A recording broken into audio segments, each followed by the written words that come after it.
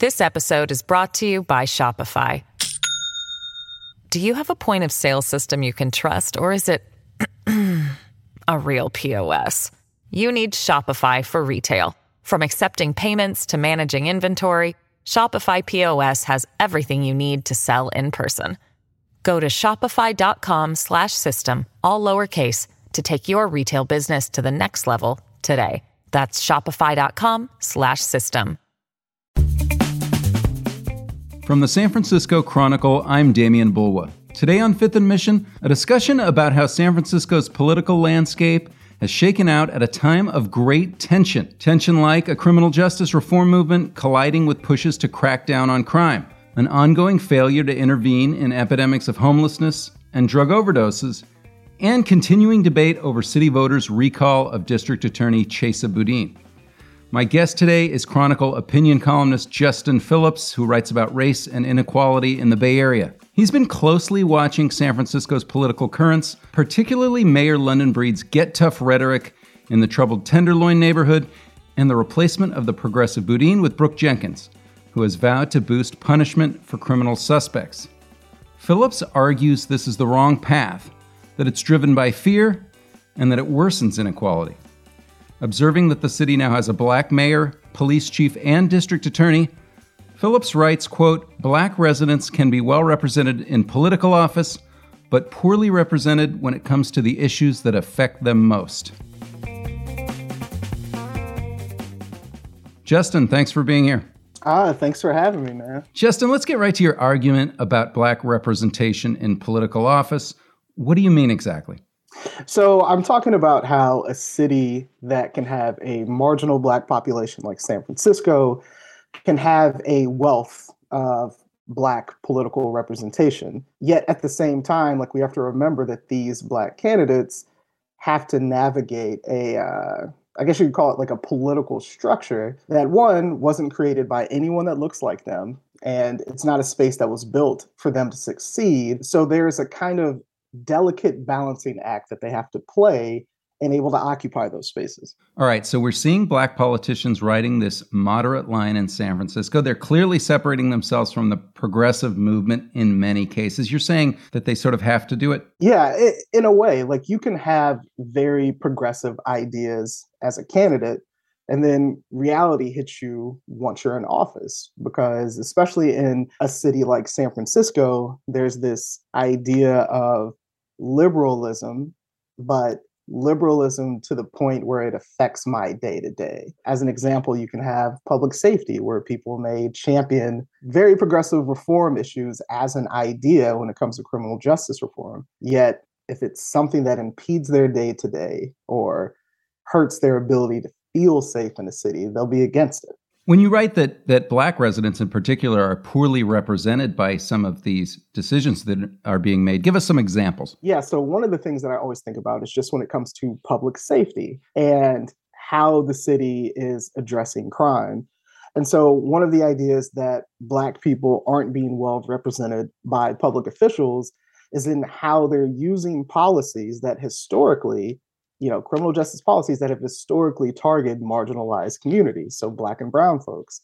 So this idea of promoting safety comes at the expense of black and brown people being over-policed, experiencing longer prison sentences, just being targeted by a system that has plenty of flaws. They're just being targeted more and more. So things like the threat to arrest drug users in addition to drug dealers in the Tenderloin. Exactly. Or the idea that you would try youth as adults. Like, these things are in lockstep with a ton of policies over the past couple of decades that have led to mass incarceration. And as we know, like, the people that are overrepresented in the jails and prisons are black people.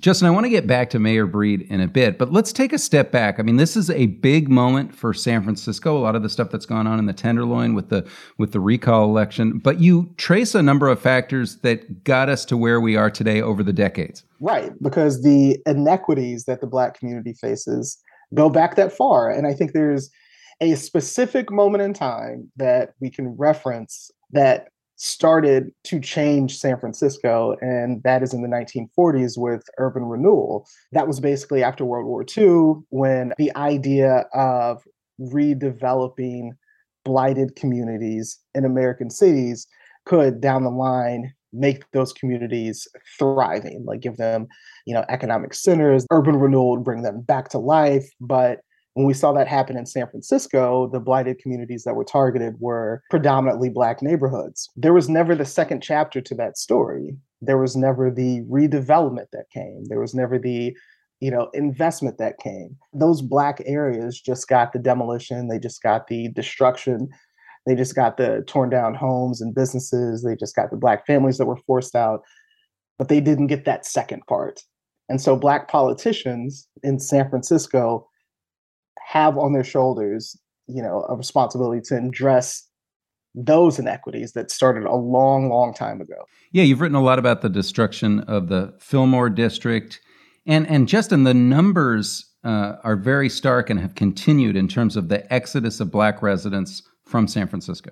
Right. I mean, if you're looking from the 1970s, right, when San Francisco had just under 100,000 Black residents, like 96,000, and there was a mass exodus that began then, urban renewal itself drove out 20,000 people after it kicked off in the 40s.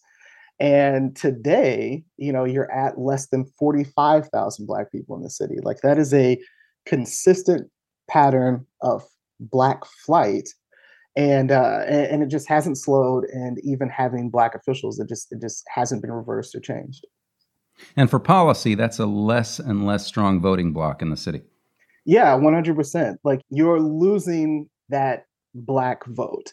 But it's interesting because in San Francisco, there might be a diminished Black population, but it's supposed to be a very liberal city. So if you have a marginalized community, a Black and brown community who's voicing concerns over a specific issue or what is going on with them, even if there is a voting base that's much larger than the people who are voicing those concerns still might be championed. You still might have people that back them. At least that's the idea in a liberal city.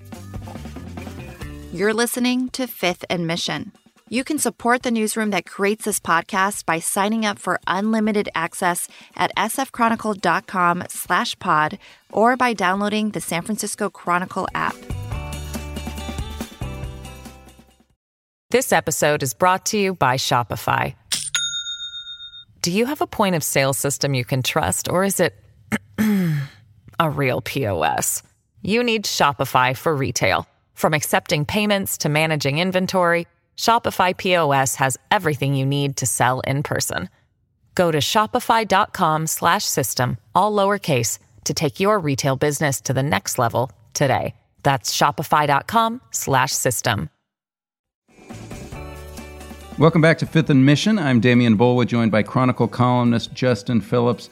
Justin, we were talking about the diminishing population of Black residents and voters in San Francisco. One thing that Mayor London Breed has said, as she has taken this moderate tack, is that, hey, there's a lot of Black voters who want more law enforcement. There's a lot of Black voters that agree with me. And she grew up in the Fillmore district, and she said this quite a bit. Yeah, you're absolutely right. When it comes to public safety and addressing crime, Black people definitely aren't a monolith. Like, there are some people who want tough on crime approaches. If you go back to 20 years after the war on drugs was kicked off, 20 some odd years after it was kicked off, in 1994, there was the crime bill that, drastically expanded funding for prisons, to grow police forces, just essentially to continue that harsh trend in America of being really tough on crime, of locking, more people up, of giving them harsher sentences. That 1994 crime bill actually had a lot of support, according to polls at the time, from Black people. And there were prominent Black politicians who also championed it. But I think what we know now that those same groups might not have known then is the devastating consequences, one, of the war on drugs, and two, of, what that crime bill set in motion. Like, we have data that shows how, certain communities were over-policed. We have data that shows how these, tough on crime policies only affected some people. And having that information should be able to make people make better decisions behind it, especially your Black politicians. Like, they know the history. Like, it isn't something they haven't seen. They know this history. So, Justin, in your mind, what can these leaders be doing? How can Mayor Breed be navigating this? That is a great question. And I'm no political strategist. I'm just a person out here watching what's happened and writes about it. But yeah, because Justin, I mean, there's an argument that she can't do much if she loses the election. Right. So I understand that. Yeah, for sure. But I do think there are ways to make informed decisions about the path that you take, like especially when it comes to public safety. There's just too much information. There's just too rich of a history of using policies that target specific groups and how that doesn't increase safety and how mass incarceration isn't some magic bullet solution to crime. Like there is that information out there. Politicians are going to follow the path that they want, obviously, but as I mentioned in the piece in San Francisco, they can also be influenced by the people who keep them in office, who might be campaign donors at one time. Like they listen to those influential voices. What I say is you have an opportunity to change a system opposed to preserving it. And as a Black official in these spaces, I think that is your responsibility to take history into an account and focus on policies that truly are equitable. It does seem trickier, and you write about this in your most recent piece, to deal with this as a Black politician who has supporters, who has interest groups, who has donors to their campaigns. Yeah, it can be really tricky because I feel like in a city like San Francisco, the conversations that a Black elected might have in a town hall in a Black neighborhood where they're asking for better investment, where they're asking for, let's even say, like improved relationships with police or public safety approaches that deprioritize the need for police. Like that conversation would be very different from that Black elected talking to wealthier people in San Francisco who aren't people of color, whose interests might not align, whose priorities might not align with that Black community. There's two very different conversations you can have. But like I said before, there is a responsibility to make sure that the communities that need help the most are getting it. If historically, we've had policies that have only assisted a certain segment of San Francisco, a white, liberal, affluent segment of San Francisco. You can't keep those things going because that's how these Black and brown communities stay where they are. You have to have a politician that has both of these conversations, sure, but they have to make sure that they're putting policies in place that help people that historically haven't had policies that help. Justin, just to challenge you one more time on your argument, I mean, doesn't Mayor London Breed and the DA, Brooke Jenkins, don't they believe this stuff? They believe in so-called getting tough. They want more consequences for crime. They do want to arrest perhaps drug dealers or have higher consequences for drug dealers. Isn't this just what they believe in? Yeah, it is just what they believe in. You're absolutely right.